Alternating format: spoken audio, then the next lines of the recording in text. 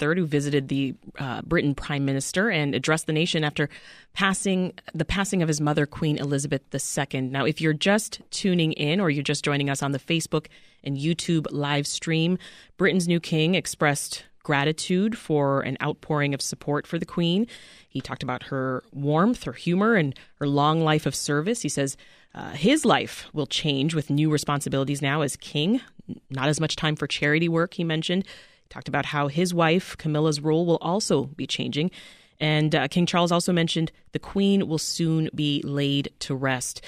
Here with me in studio here at WBEZ is Laura Rodríguez Presa, who covers the Latino community for the Chicago Tribune. Welcome to Reset, Laura. Hello, thank you for having me. Also here is Alex Nitkin, who is now a reporter with the Better Government Association. Welcome back, Alex, and congrats. Thanks so much. And Paris Schutz, WTTW correspondent and co-anchor of Chicago Tonight. Hey, Paris. Hey, Sasha. So, folks, you were listening along to King Charles' remarks a few moments ago. What are your thoughts, Paris, on this historic moment for the monarchy? Well, I'm sure he misses his mother terribly, and this is kind of morose to say, but part of him has to be like, finally, after 70 years, my birthright here, I get to be king. Charles has always been kind of a progressive type of leader. He's been big into causes of climate change. So you heard him say there, well, my charity work is going to have to go by the wayside because I have my duties as king. But as head of state, I think he'll probably take that mentality to lead the UK. But it is mostly a ceremonial position. The head of state does get to pick the prime minister, technically, but we know that's not how they do it. It's a formality. The prime minister is voted by Parliament. So, right. Like Liz Truss, the new prime minister. But, this also recalls to mind this fascinating, wonderful visit the Queen had to Chicago in 1959. She landed on the Britannia, the yacht, at what's now known as Queen's Landing, just east of Buckingham Fountain. Mayor Daley, there's all these iconic images of Mayor Richard J. Daley taking her around in a car and showing her the city. And they're going down Michigan Avenue, and they're going to the Conrad Hilton to have filet mignon. Maybe they stopped over at his house in Bridgeport for a little snack or something. But it's such a wonderful history, and hopefully maybe King Charles pays a visit to Chicago as part of his official state duties one day. Did you notice the emphasis on William there? No real title mention for Harry? No real title mention for Harry. Yeah, I thought he was going to say something like, we get it that, the royal life is not for everybody, because there's a history in that family of folks that left for love or for other reasons. But yes, but I was surprised that he did mention Harry and Meghan, and that's all the tabloid references, and he paid homage to it. He said, I have serious duties to do, but also, yes, Harry and Meghan, I love you too. Well, Queen Elizabeth's death is certainly the top news story across the globe, as we know. But since it is Friday, we've got business to do. So let's dive into some of the biggest stories across Chicago and Illinois. Time for the weekly news recap. Chicago aldermen are advancing a proposal to protect people who travel to the city for an abortion, gender-affirming care, fertility treatment, or birth control. Yet another Chicago alderman is calling it quits. Alderwoman Susan Sedlowski-Garza just announced on Facebook she's not running for re-election. Longtime 21st Ward Alderman Howard Brookins Jr. announced today he is retiring at the end of his term. We've got a lot to talk about. Let's also give a special shout out to the folks watching us break down the week's news live right now on WBEZ's Facebook and YouTube. Hello. All right, Alex, jumping over to you now. The wave of departures from city council continued this week. Dun, dun, dun. It's a little hard to keep track at this point, but try to bring us up to speed, if you will. Okay, so speaking of scions of dynasties... He pulls out his list.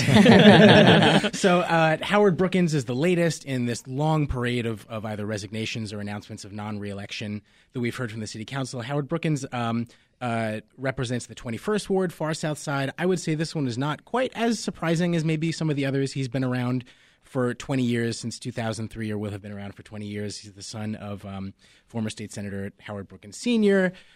He is, I think, not surprising in part because he has, like a lot of his colleagues, a side gig. He's a trial lawyer. He actually ran for the bench to be a judge earlier this year and came up short, surprising a lot of folks. But he is now by my count, as I bring up my spreadsheet, he is the 11th sitting alderman to announce he's not running for re-election. Wow. That's on top of 3 others who resigned or were forced to resign midterm. I did a little math. That is 199 years of collective experience that will leave the city council. My goodness. It's a whole other conversation about why they're leaving. You know, like with Brookins and Garza, the 10th Ward Southeast Side alderwoman who we heard about, if you ask any of them individually, they're going to say, well, this is just about me personally. I want to spend more time with my family and all that. I think that there can be a temptation to laugh that off a little bit. Sure, that's what they all say. Something must be different this year. But I think that we should allow them that there is something to that. It's been a pandemic. It's been social unrest, higher crime that these folks have had to preside over. It's an extremely rigorous job. And a lot of them, my sense is they really are truly and genuinely exhausted. Yeah, well, Brookins had some colorful language about Chicago politics and the many, quote, backstabbers that he's encountered, didn't he? Right. He was talking about, and I think maybe one of the most memorable episodes of his time as alderman was in the mid-aughts, after he was sort of a more junior alderman. There was this long saga. He was trying to get a Walmart to come to his ward. It failed by one vote after, you know, some other of his colleagues had said that they were going to support him. I imagine that that's a huge part of what he was talking about. It led to a big rift between him and organized labor, made his relationship with Mayor Richard M. Daley pretty rocky. But since then, he's really settled in and become a pretty loyal, quiet foot soldier for the two mayors who he has served under since. He is a committee chair. He generally almost always votes alongside Mayor Lori Lightfoot, and it's just another one of these kind of older guard, generally loyal aldermen who are going to, even if Lightfoot is reelected, she's probably going to have a much more tumultuous city council on her hands. So, Paris, I want to get your thoughts on Alderman Brookins' political legacy, and also if you can touch on Alderman Susan Sedlowski-Garza. Well, Susan Sedlowski-Garza, that was a bit of a surprise. She was kind of a leader of the Progressive Caucus in City Council. She comes from a long line of union folks. She was part of the CTU before. She, was a staunch ally of Mayor Lightfoot, and then they had they passed a lot of legislation together. Then they had a falling out where Garza said, I can't vote for her. She tends to tick off everybody she comes into contact with, although she didn't use the word tick.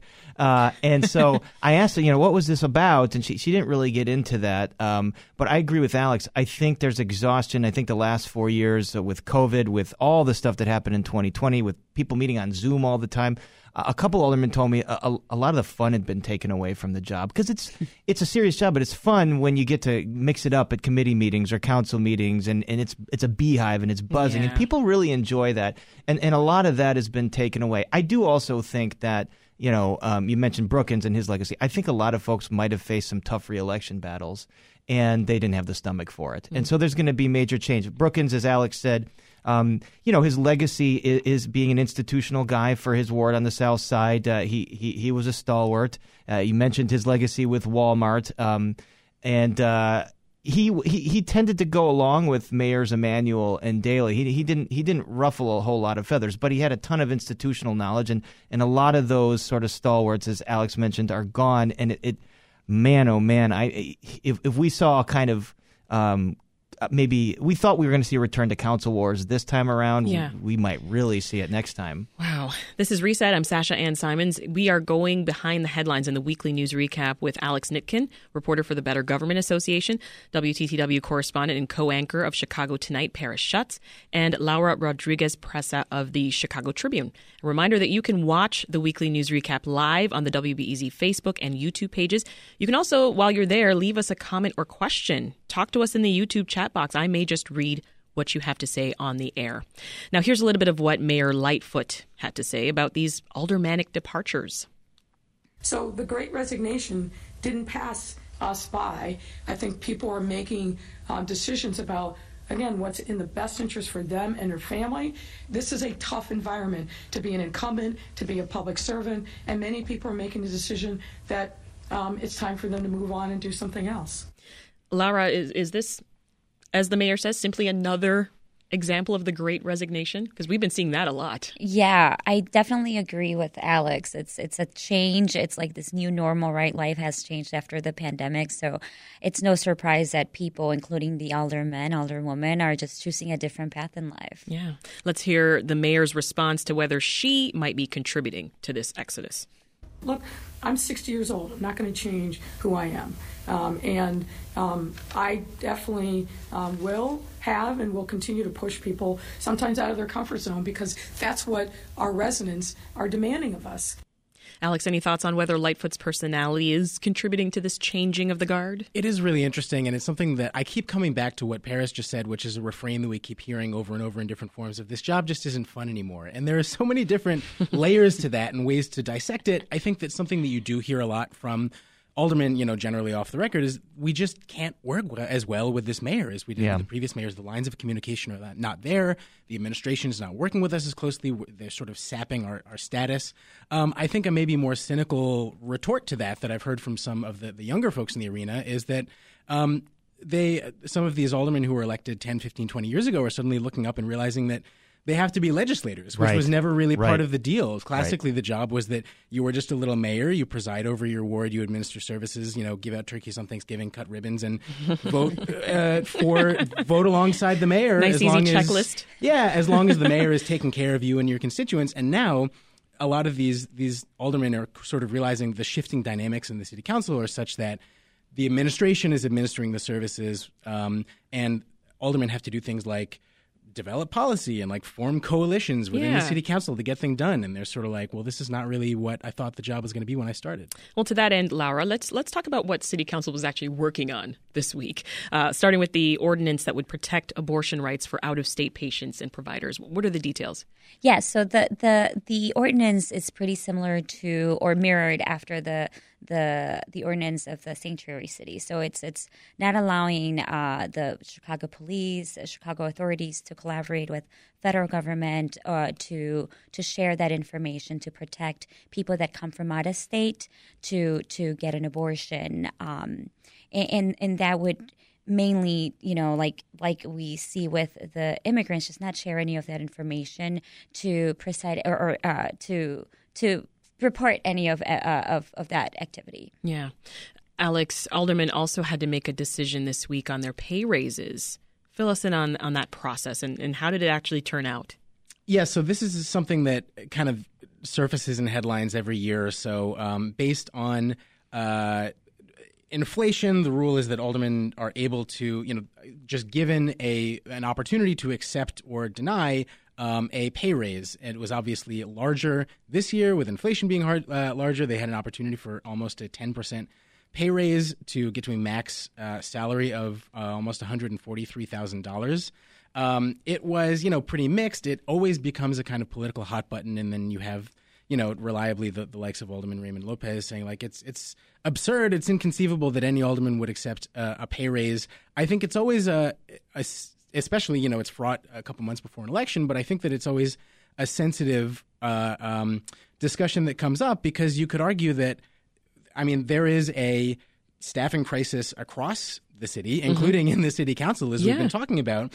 And if you want to get a broader quality and quantity of candidates running for elected office, especially when they could be doing more lucrative things like being attorneys, the way to do that is by paying them more money. And so at the end of the day, the couple $1,000 extra that is going to go to them is probably not going to make a whole lot of difference to the taxpayer, but it's more of a political football and you could argue could have a bearing on who runs. Said no thanks to this nearly 10% pay raise? It was Lopez, as I try to bring it up here. It is, I do not... 15 of them. Running for mayor. That's right. Pretty much everyone running. He is running for mayor. I should have mentioned that. Right. Okay, so declining 15. Sorry that took me so long to find. 15 out of the 50 are declining a pay increase. A lot of them sort of the... as I look at the list, a little younger, more ambitious. And many of them don't have other jobs. Most of them don't have other jobs. Right. And so this would hurt them more. Right. Yeah, absolutely. And the folks the older people who were asked why they accepted the job, they say, look, this is like an 80-hour-a-week, 24/7 job. I'm getting texted in the middle of the night by my police commander about a shooting or whatnot. Yeah. And my constituents know that I deserve this, and I'm going to take it. And at a certain point, you can't really fault them for that. But Laura, is it just me? I wonder what it would be like to decide my own pay raise. Well, I really think that a lot of them do it. Incredible.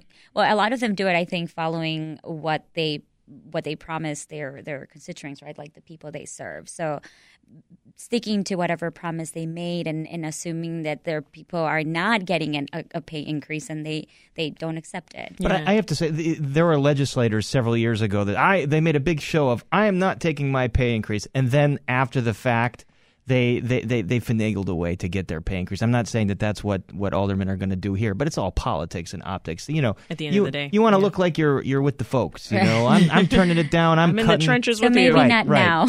Right. I'm just like you. Right. We're back now with more Reset. I'm your host, Sasha Ann Simons.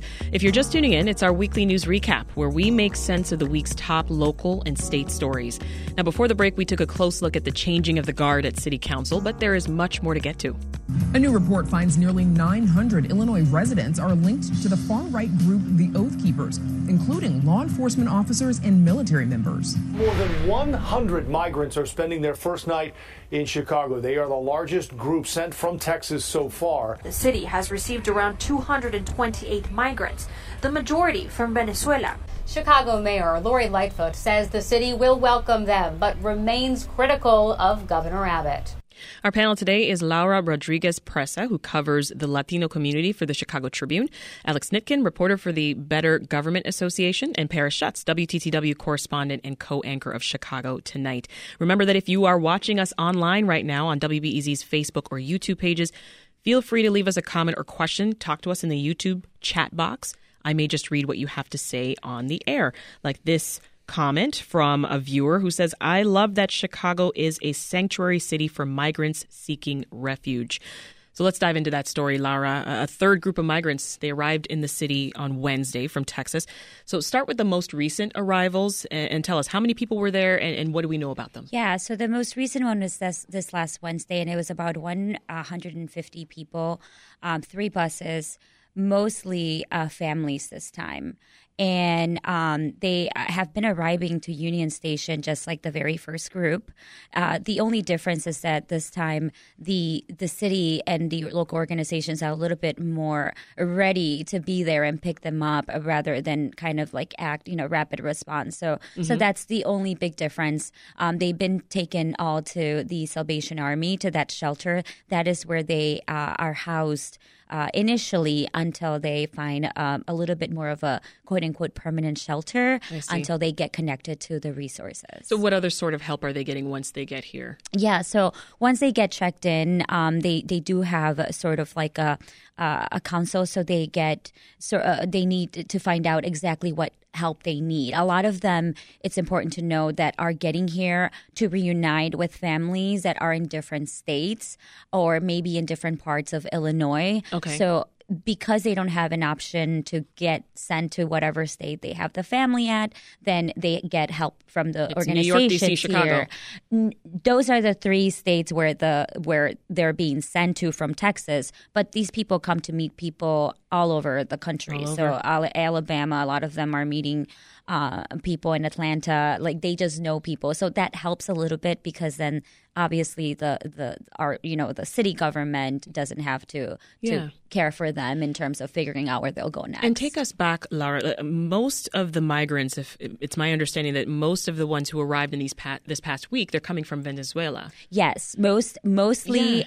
Actually, all the migrants that have arrived are mostly from Venezuela. Any sense of why they left? Of course, talking? Yeah. No, they all share the same story, right? They're fleeing extreme poverty, and the government of a dictatorship, they say, right? That doesn't allow them the opportunity to find a better job, to feed their families. A lot of them just talk about how even with the job that they have, they can't feed their families, so they choose to make that almost 3-month trip from Venezuela, crossing different borders to finally get to Texas. And when we speak about why they're being sent, the fact that they're being sent to Washington, New York, and Chicago, they actually have no idea about the politics behind it. I'm sure they don't. You've been following this as well, Alex? Yeah, it's just really, it seems kind of silly on one level, and obviously very sad that people who, I lived in Venezuela for a year as an exchange student after high school, and got a real sense of, I mean, things had not gotten nearly as bad as they are now, but just of living under a very different, restricted kind of society, and made a lot of friends and loved a lot of people there who I would love to be able to see back up and join us. And just the fact that there is someone in Governor Abbott who sees these people as like just like a burden or a liability, or like, here, you take them, is a little bit hard to wrap my head around. But I'll definitely be following with Laura's reporting and seeing what happens next. It can't be lost, though. It's all politics, and it's unfortunate people are being used as a political football. Governor Abbott is facing re-election in Texas, maybe a tight re-election with Beto O'Rourke, and he's been doing this, and this is the kind of thing that he calculates will rile up the base, and gets him headlines and gets him on Fox News, and that's his calculation. But it doesn't seem like he's really thinking about the welfare. And these are people seeking asylum. These are not, they're not quote unquote illegal. So you would think, based on the treatment. Laura, you know better than I, but they're following the protocol and the law. So yes, they're allowed. They're paroled country. into this country, so they're allowed in. Right, they turn themselves into immigration. That is the reason why they are in here. The only difference, though, is that obviously they're not given like any sort of permit to be here, to work here.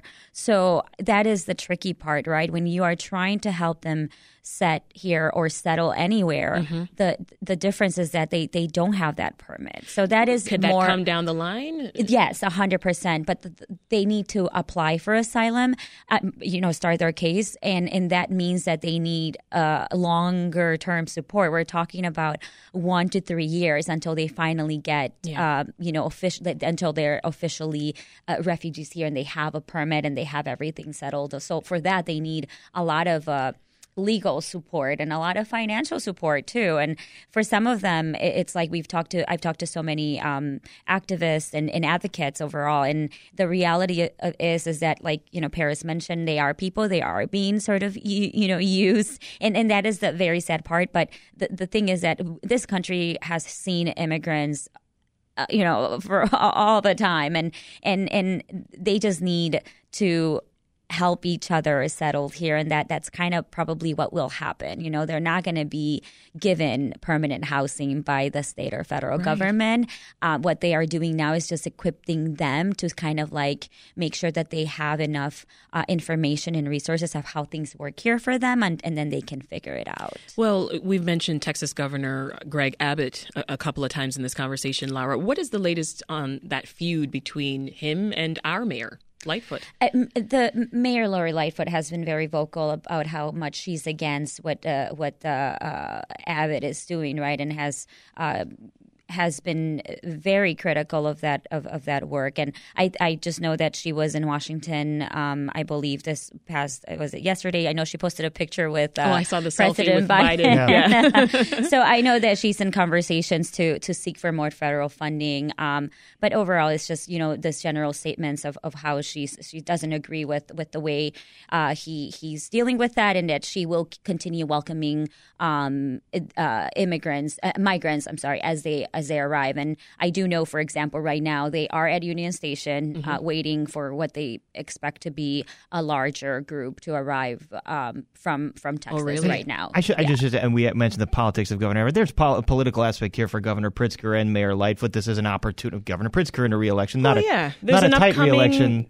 Mayoral election. Right. So it gives them the opportunity to look compassionate and to tout their bona fides of fostering a welcoming city like that. Although there was this report that some of the migrants are going to Burr Ridge now. But it's because there's a welcoming center there, and it's here's the thing. So we've requested information as to why they were being sent there, as we have requested information about what are the steps that they're following.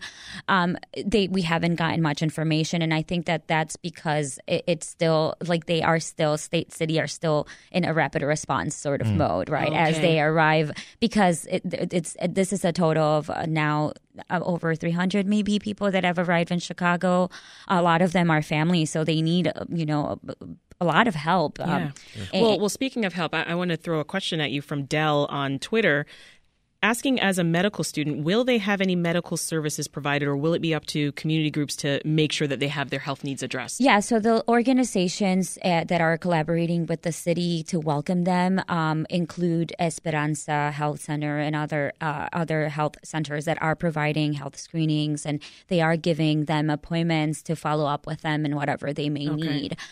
Going back to the Burridge situation, I went out there yesterday. We didn't get a reason as to why they were over there, but I do know that they are keeping them there as they wait to connect these families to more resources. I see. Why Burridge? I don't know. And we do know that the mayor of Burridge issued a statement saying that he had no knowledge or consultation from city or state staff as to, that letting him or letting his administration know that they were being sent there. Alex, how do you think this could play out during Chicago's upcoming mayoral election?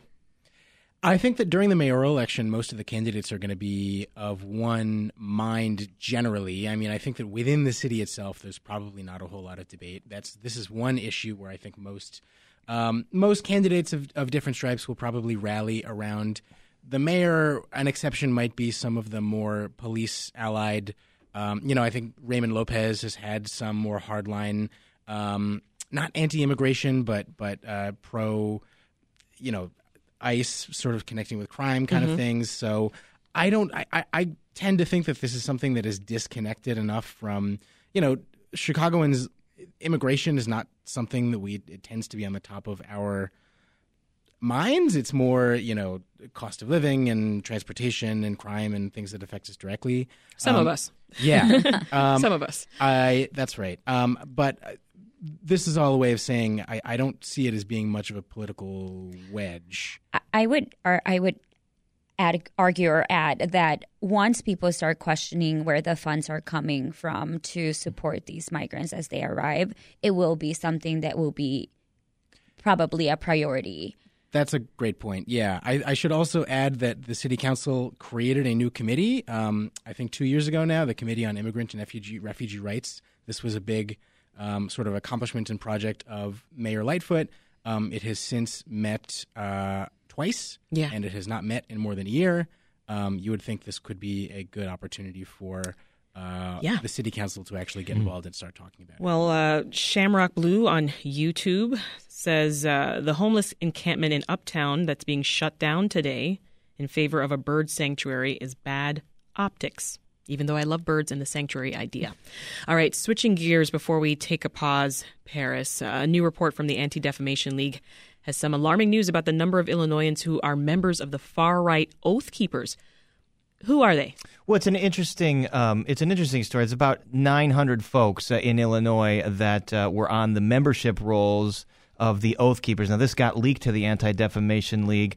And the big takeaway here is there are members of this group from all over the country, every single state, the blue states, the red states. Now, the ADL is not naming who these people are, and for good reason. Now, remember the debate about the gang database in Chicago. Sometimes people wrongly end up on that database, and it hurts their lives. They can't get a job. They can't get a house to rent or something like that. So the ADL is being very careful to say, well, all we know is these people are on the membership rolls, so they signed up one day to get information, and maybe they didn't know what the Oath Keepers were. Maybe they were curious.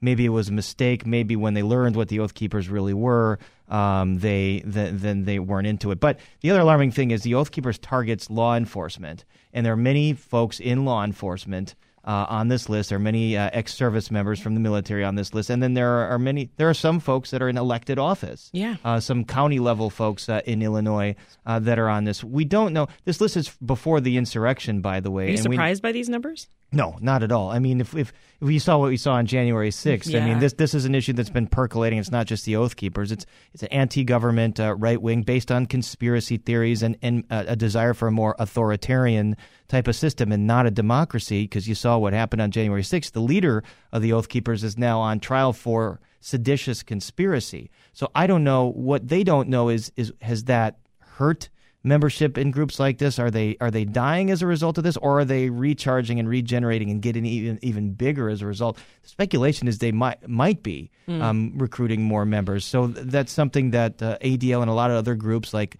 The U of C has a big center that's studying this as well. Interesting. We're still live right now on Facebook and YouTube for those who prefer to watch. Are we ready for some football, gang? Oh, yeah. So this Sunday is the Bears' home opening game at Soldier Field. Just in time, we get a peek into what the Bears have planned for an Arlington Heights stadium. What does it look like, Paris? Well, it's just a big... I saw some sketches. Yeah, it doesn't look like much right now, but it's going to look like a big sort of entertainment center. It's going to be a big, giant dome, enclosed stadium that they said, and then mixed-use development. There's a metro station right there. They're going to have a hotel. They're going to have a music venue. It looks really ideal, and that means that... Sounds great. How much does it cost? It's going to cost a couple bucks. And who's paying? Who's paying $5 billion. Well, the McCaskey family is not paying for the whole thing, and they made a point of saying last night, the McCaskies, of course, are the owners. They said we're just a football team, or we're a family business. Well, they own a business that's worth multiple $1 billion. But a little mom and pop. Yeah, we're just a little mom and pop. But no, they can't afford to finance this, so they need institutional investors, and they also need public help, public financing. And they said, oh. Yes. They said we need money for everything but the stadium. The stadium, we get it. The politics are such that no one's going to support taxpayer money to help us build our stadium. But we've got these homes and these condos and these other buildings. We're going to need infrastructure help. It's up to taxpayers to pay for the roads and the sewers and all that. So they need that help. I would say this is a done deal unless they can't get the financing together. But I talked to some institutional people in the whole banking world, and they're like, this is a people want to invest in this. If you're a bank, if you're an institutional investor, this is a huge gold mine. This is a gold mine. This is the Chicago Bears. This is a huge brand in Chicago, and so people are lining up to be a part of it. So I would say it's a done deal. And Mayor Lightfoot, I don't. But I've made the point over and over again. They don't want to stay at Soldier Field. They're renting it from the Park District. It's not a modern enough stadium to compete with the other stadiums. They want their own stadium. Well, let's hear what the mayor has to say about that, because she's still hoping to keep the Bears at Soldier Field. We're going to continue our discussions with the league. But as you know, I'm somebody who likes to plan. So we've got Plan B, Plan C, and others in the works as well if the Bears decide that they're going to abandon the city of Chicago. So, Paris, it sounds like you don't think the likelihood of the Bears moving to the burbs is... Oh, it's. Oh, you think that's happening? It's happening. It's happening unless they can't get the financing. This is too good to pass up. I mean, they want control of their own destiny, which they do not have with Soldier Field. They're at the mercy of the Park District and Mayor Lightfoot, with whom they clash a lot. So I was saying the only chance that the city of Chicago has is to give them a giant piece of land to let them build their dream stadium. There's the 78. That's a giant piece of land in an awesome location. Maybe the developer there could work with the Bears. There's the old U.S. Steel site, the Southworks site, right on the lakefront in South Shore. Huge site. And I don't see any evidence that the mayor's office is working with the team, unless you do, Alex, or any alder people are saying, hey, let's find another solution, because they do not want to stay at Soldier Field. It's not going to happen, whether you dress it up with a roof or not. And I don't think that those plans are realistic anyway. They're gone, and I think the fans understand. It's the fan reaction so far has been pretty positive. How are Arlington Heights residents feeling, though? Well, we had a smattering of them last night. Are they like, yes? I think most of them are like, this is Come cool. on, traffic. This is great. No, we're worried about the traffic. I think a slight majority of them don't want to have taxpayer money help this, and they are worried about the traffic. But we spoke to a lot that were so super enthusiastic. We love the Bears. We want them in our backyard. Now, with these things, teams employ a lot of PR help, and maybe that's generating some of the positive feedback that they're getting. But it seemed like the feedback was more positive than negative. I don't think they're going to get a lot of resistance to go there. They're just going to get resistance to having public money help them. Yeah. They could sell parking and $2 Gatorades right outside the stadium. Right. How big of a deal do y'all think this is if the Bears move to the suburbs? Any thoughts, Laura? I haven't been to a game yet, but I've been wanting to. I would love to go to one before they leave to Arlington, just because it's like down the street, right, here in the city. And I think that's I think that's why people don't want them to go, because they're like, last Chicago Bears, so they're here in Chicago. They're not going to be in Chicago anymore. Yeah, it's kind of. Can we still call them the Chicago Bears? Well, that's what Mayor Richard J. Daley. Look at every New York team. The Bears threatened to move to the suburbs, and he said, "Well, then you're going to have to call them the Arlington Bears. You can't call them the Chicago Bears anymore." Right. But the Chicago Bears of Arlington Heights, of Arlington, right? But it's cool that we had the distinction in the city of Chicago having every major pro sports team within the city limits, and that's going to be sad to lose. Let's get the buzz on something else. Cannabis. Social equity advocates held a press conference Wednesday and had some harsh words for the state. Here's what cannabis business operator Ambrose Jackson, who's CEO of the 1937 Group, here's what he had to say. Governor Pritzker and Illinois legislators, our cannabis social equity program is on the verge of collapse. And who's being hurt? It's us, the very people who this program was meant to help. Yeah, we haven't talked about this in a little bit, Alex. Bring us up to speed. What are the main obstacles they're facing? Yeah, just a little bit of context behind this is that it has now been 2.5 years since the legalization of, weed sales in Illinois. And as the law was designed, it was meant to give people of color, entrepreneurs of color, a huge ability to really get a foothold in the industry like they haven't been in other states. And here we are 2.5 years later, the what's called social equity licenses designed to help diversify the industry had been held up in court for so long. And finally, just within the last couple months, the IDFPR and the Pritzker administration issued, I think it's 185 new dispensary licenses. But, all this time later, the industry has really gotten going. There's been so much consolidation and buildup. Interest rates are so much higher now, and suddenly these entrepreneurs who have just been sort of waiting in purgatory, in some cases losing a lot of money while they're waiting for this to get settled, need to build out their locations, and they need investors. And so this group in the Illinois Cannabis Equity Coalition. A big thing that they were talking about is that there is so much red tape within the system already that they're not allowed to change their ownership structures. They're not allowed to take on equity investors. So that's one change that they would like to see for sure. That's right. They want to be able to see equity investors come on. Of course, then from the administration, they're saying, well, then how do you know that a wealthy white business won't take a whole bunch of equity, and then suddenly it's not a minority-owned business anymore. So it's very difficult. It's kind of a catch-22 that they're stuck in, where they can't get a license until they get more investments. This is still happening. This is still a thing. It's really just like I got to Chicago almost 2 years ago, and this was like one of the first things I covered here on Reset. And I mean, it's really it feels like the needle just has not moved. And it's just an embarrassment and a black mark for the Pritzker administration, which was really centered its legalization push around equity, and we were going to be the one state that was going to get it right. And here we are, almost 3 years later, and there's not a single black-owned dispensary. But you also see, you see the people that won the licenses, and then they're turning around. And I mean, eventually this is all going to be gobbled up by these big pot conglomerates that exist, and it's not going to be the mom pa thing that I mean, that's where the incentives are for them, for sure. I mean, if they're facing all these barriers, if you got the license and you're facing these barriers, why not sell and make millions of dollars? Right. Yeah. Well, Laura, you covered a deadly altercation at a marijuana dispensary this week. Quickly tell us what happened there. I did. I normally don't cover, like daily violence. But that was something that just kind of happened this Monday after we came back from the long weekend. It was a man approached the security guard at a marijuana dispensary with an axe and was like just threatening him, and so that led to an altercation. And the security guard was armed. He shot at the man that was trying to hurt him, and then the man passed away. This was in Greektown, This was in Greektown, yeah. Wow, unfortunate. And there's still no reason, no exact reason as to why or how that was, the man approached the security guard. Jeez.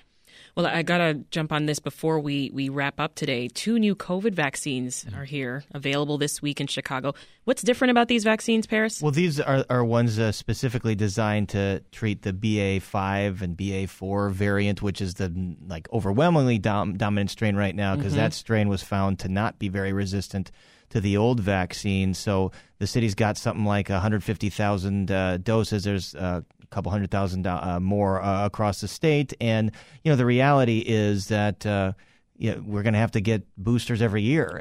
So is this going to be like the flu vaccine? Yeah, it certainly seems that way, and I don't know what the participation rate's going to be with it. It seems like people have just kind of fallen off. Yeah. What do you think, Alex? Do you think people are going to go out and get another COVID vaccine? I really hope so. I mean, I'm one of those who it was like Christmas morning for me. I was refreshing and waiting for the next appointment to come up, and I got mine in the books, and it was actually pretty easy, which I guess is not a good sign for how many people want them. Yeah, I don't think so. I don't think people are following up with it. Yeah, I mean, I really hope Time that will they tell. will for all of our sake, but I just want those sweet antibodies. Get them in me. So almost time to go, folks. But as we wrap up, I'm wondering what stories you think really stuck out to you this week. Maybe something that surprised you or that you thought was underreported. Quick rapid fire. You first. A.D. Quigg in the Tribune had this fascinating story about the Obama Presidential Center and how they have really high salaries for these folks, way higher than other nonprofits. And at some point they're going to build that center, but at this point I don't really know what they do there. So I thought she went and dug up the salaries and $300,000-$400,000. Yeah. Wow, it's good work if you can get it. That one. It's a great story. Great story. That was AD. I'll have to check that out. Yeah.